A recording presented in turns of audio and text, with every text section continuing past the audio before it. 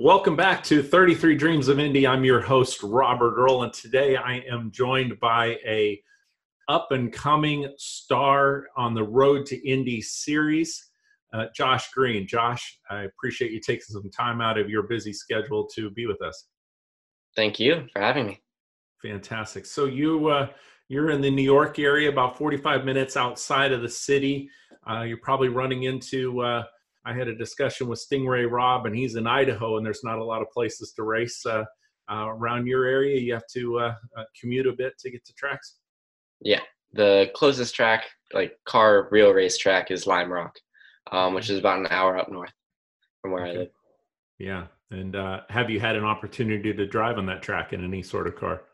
Unfortunately not, but I have been there plenty of times to watch the IMSA races, the Northeast Grand Prix. Fantastic. So I was reading up, you're one of the 6 finalists for the Team USA scholarship. What was that experience like at Road America going through that process? It was a lot of fun, and I'm sure anyone who's been there, who you've had on the show, has had a lot to say about it. Mr. Shaw creates an awesome opportunity, and the judges were fantastic. It was really cool. All the drivers were all super nice, really, really good people. We were all there to collaborate and help each other. The Lucas Oil cars were a lot of fun, and especially on the Cooper tires they were on, those really, really, really like road tires. They're stock road tires, so the car is constantly moving around, which was a lot of fun. And Road America obviously is pretty well known for how quick you come out corners. So, so the judges made it a really cool experience because there was so much different knowledge from so many different places, and there was so many new things to learn because there's so many different aspects. So I had like different people like Mackay Stevens, who race car driver, still a race car driver, former race car driver. He had his own points of view on like how to take certain corners and how I can go faster. And then other people who like have never really raced but are outside of the car and have always been watching, like coaches and stuff like that, have another point of view. And everyone, as usual in racing, everyone, though it's the same general area you're trying to get to, everyone has a different way of getting there. So it was really cool to sort of try and pick up as much as you could and learn as much as you could. And the experience was awesome. I mean, everyone was there to collaborate and help out, and it just made for a really, really nice, upbeat place. So, yeah. Had you ever been to Road America before? No, I have not been racing for very long. So my reach of tracks is quite small. Okay. So here you are entering a brand new track in a car you've never driven before, with different tires, with different voices in your head, yet you know what's on the line because of what the Team USA scholarship means and what it has really foreshadowed for other drivers before. How did you handle that? It was a lot of just sort of making sure I was there in the moment. I mean, I was getting rid of the expectations, keeping that all as low as I could, like just making sure in my head I was just there to do the best I could do and take away as much as I could. And that's what happened. I mean, and I think all of us were all really close in the same mindset, and it was actually quite cool to see because though we're all competing to win the scholarship and we all really want to go, every single time we get out of the car, we'd all talk to each other and help out. Like when we were having issues with gearing, what gear should you be in here, what gear should you be in there, and then like different cars, different attributes of each car. It was really cool to see because we're all drivers and obviously we all want to win, but the sessions there aren't races. They're sessions, they're time sessions. You're doing your best to go as fast as you can and be as consistent as you can. So we're all there just to help out. And it was really cool to, besides just the judges helping out, that we were all helping each other. And I think it also really helped to get all of us acclimated in where we were. Because I think there were 3 or 4 of us who had never been in the car before, Lucas Oil car. And then the 2 who had driven the Lucas Oil cars, I don't think they'd ever even been on the street tires. So it was all a relatively new experience to us. And no one had driven Road America yet. So it was all like everyone was in a very, very new place. But it was a lot of just being there to learn instead of being there to win. I was just there to pick up as much as I could, take notes, and try and leave that weekend with as much knowledge as I could take away. Yeah. Now, did this happen before your debut at Portland or after? It was just after. It was the weekend after. Okay. So you made your debut in Portland, USF 2000 with the Jay Howard driver development team. Tell me about that experience. Tell me about the track. I grew up out in the Pacific Northwest, and although our stock cars never got to run that particular track, across the street from it, it actually probably doesn't exist anymore. There was a half-mile pavement track that they then turned into a dirt track. And then the last time I saw it, visiting my grandparents years ago, there were bushes and weeds growing over it. So it was the old history of it. So it's nice to see Portland come back on the schedule. How was your experience there? It was a lot of fun. It was a huge learning experience, especially because we'd never been in the car before. Showing up to the weekend. So my first time in the car was that Friday, I believe, is the test day. Yeah, Yeah, the whole Friday. test day. Yes.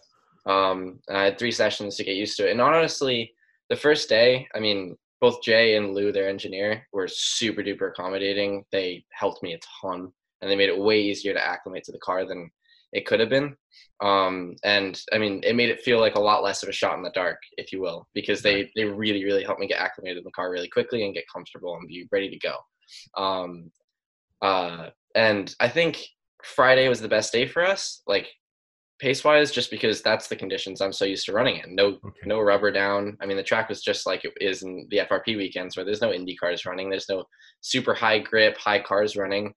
So there's no real rubber down the track screen. And then we were really quick. We were P5 at the end of that day. And then we got into the next day. And that's when the real sort of, I was humbled by the experience then coming into the next day, into Saturday. But yeah, it was a huge learning experience. It was tons of fun. It was just really, really nice to be in that atmosphere, and especially having known a lot of the drivers there, just from karting and from past experiences, being quite good friends with all of them. It was nice to meet everyone again, and it was just really cool to get acclimated to that car, especially because obviously we're hoping to get in next year. It was a really, really good experience, I think, and it was very worthwhile. Yeah, and some fantastic teammates, and Jay, and every interaction I've had with him has just been absolutely tremendous. I like to say salt of the earth type of person that really is there to. The team is aptly named as a driver development team, and although he gets the performance out of them, he does that. So, going to transition just a little bit. Victorious in the F1600 in 2019. Congrats on that. Correct me if I'm wrong. Second in the points for the season. 9 wins, 15 podiums, 5 pole positions, including, I was reading about a photo finish victory in New Jersey. How thrilling was that particular victory? We've actually had a few photo finishes. I think VIR was the closest. VIR Okay. was, I think, the closest in FRP in that series history. Wow. It was like 3 feet, something like that at the Okay. line, some ridiculous. But yeah, I mean, 1600s Formula Ford racing. That's just, it was so much fun all year. And I mean, Jeff at Team Palfrey, absolutely awesome guy. I mean, he commits everything he has to that race team, and he spends all this time doing R&D on his own time, trying to get the cars to go faster. Wow. And he just runs an awesome program. Like, there's not much more to say besides it's just so much fun to work with him. He does all the pre-race stuff that I love, sitting, doing data, Discord, going on iRacing, and just practicing passing, stuff like that, like, and just getting super duper prepared for the weekends. Like, his biggest motto is, if we show up to the track and we're the most prepared to win, you're going to win. That's the way we hope it goes most of the time. But yeah, he does tons and tons of before track preparation. He does all the work that it takes to get the cars to be fast. And he's taught me a lot of what I learned in racing this last season. He is a huge, huge influencer of what I've learned. And I mean, with that whole family, because it's a whole traveling family, him, Jeff, Jessica, and that whole family, they all go to all the tracks and stuff. And it's just really cool to see. And they're all great people. And the season itself was, so I mean, we had Jonathan Kotick, who's I think he finished second in the points the year before, and he also won the Team USA scholarship. Extremely talented driver. Mm-hmm. And I think that also helped a lot with my learning experience, because he's a great guy. He was actually my coach in karting. So it was quite funny to come up and be racing him in cars immediately. But he's extremely small world. It's a small world. It really is. It was quite funny showing up to the track the first weekend and seeing him show up. But yeah, he's extremely talented, and obviously it never made it easy. It was a really, really hard season. We fought hard every single weekend. It was never easy to win races. And Formula Ford being the way it is, you never know until the last lap. I mean, the draft is such a huge thing that you never really know who's going to win the race until you come down to the last lap, and we'd just try and pull away, which almost never happened.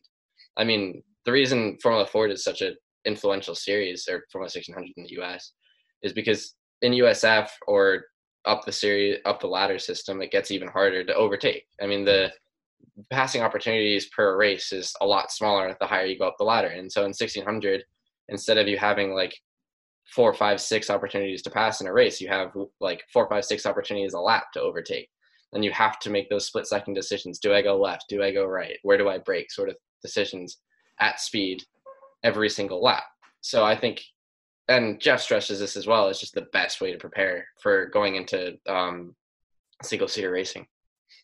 Yeah, to be able to plan something out, but yet react to what is actually going on, because you can spend hours on the sim, but once that car in front of you darts or dashes to one direction or the other, to be able to do that. What if you had fallen on the opposite end of that finish, that closest finish that occurred? Because you came out on the right side of it.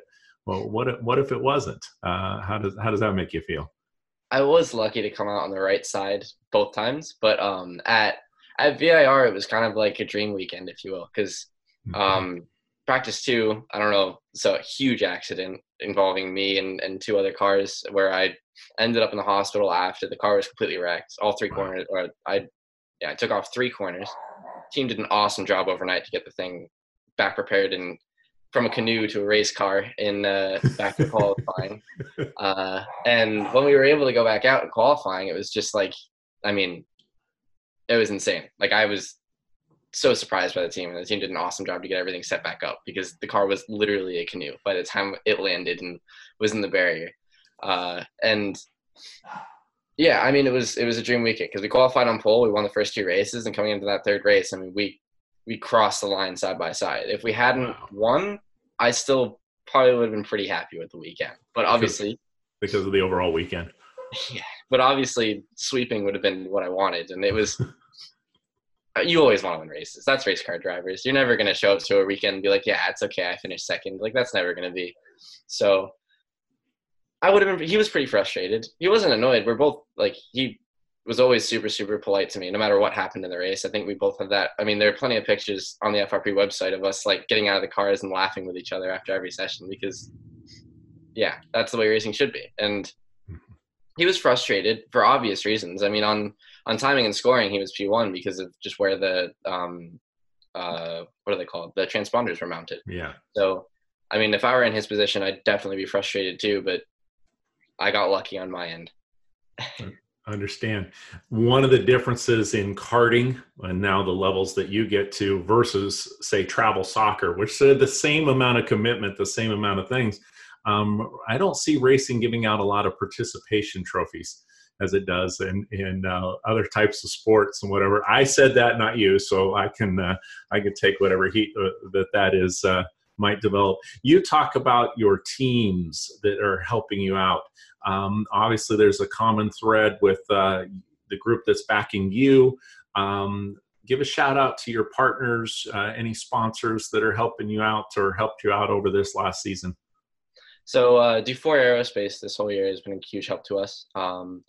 They are a company in Denmark, I believe, or Germany. Okay. And they make vertical takeoff and landing planes, but they're electric, which is very cool. Wow. Okay. And then Stilo, the USA part of Stilo, they have been a huge help this whole season with Jay Braxton, the one who runs Simpson.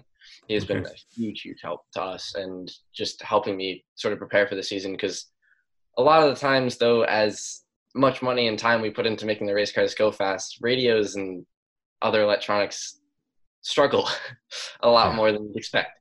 And then everyone at Sawbelt has been a huge help to us this whole season. So, yeah. Yeah. And you put them to a test, it sounds like, at VIR when you went into your canoe and testing out their equipment and being able to go through that.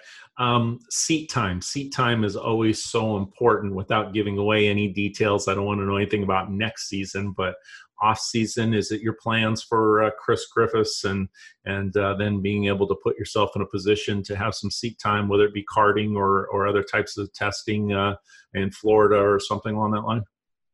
Yes, definitely. I mean, the goal is just to get as much seat time as I can in cars, karts, anything for this entire off season. So I think I'm going to be with Team Pelfrey, the team I was working with this previous season, I'm going to be doing some driver coaching for them and trying to get as many drivers as I can recommended over there and see if we can help out some young drivers. A lot of people are actually coming up from my old karting team and moving into cars, which is quite cool. And it's really nice to be able to sort of like have familiar faces and work with them.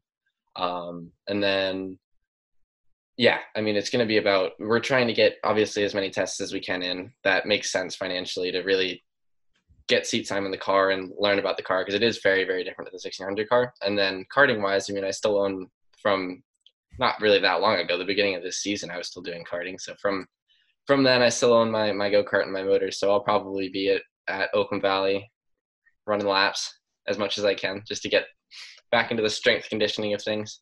Yep. Ocala's down here in Anderson Race Park. You'd be able to shine down here if you wanted some sunshine when you guys are up there shoveling snow to be able to do that. So dream with me for a little bit. What would it be like to make the field of the Indy 500? Yeah, I don't even know what I could say. I mean, it's a dream. It's exactly that. And I mean, I don't know. It would just be past everything that I've ever imagined, because to be honest, from my career started in 2015. I mean, it was my first time ever in a go-kart, and it was an indoor go-kart in 2015. I was, wow. Okay. I was 12 at that point. And then, and I mean, this season, we weren't even planning on racing cars. We were almost completely sure we were going to be racing go-karts this full season. And then suddenly I did my test with Pelfrey and we showed it to Road Atlanta and did really well. And we decided we'd run the car season. And I mean, everything took off from there. So, I mean, for example, Oliver Askew, just looking up to him because he is probably a pretty big idol of mine at the moment. Him and Robert Regenis, just pursuing that ladder, just getting up the system and getting there. And obviously the road to Indy presented by Keeper Tires gives an awesome opportunity to do that for young drivers. I don't think there's anything like that around the world. And you can see Europeans coming over because it is just such an awesome opportunity. But the Indy 500 would be a complete dream. And any team, any car, whatever, just racing there would be insane. And obviously the dream is someday to race there and obviously to win there sometime. Have you ever been to an Indy 500? Unfortunately not. I have watched everyone since I got into racing, but not been to an Indy 500. Okay, well, there we go. So now you have that even as a bucket list, because there's something completely different about it.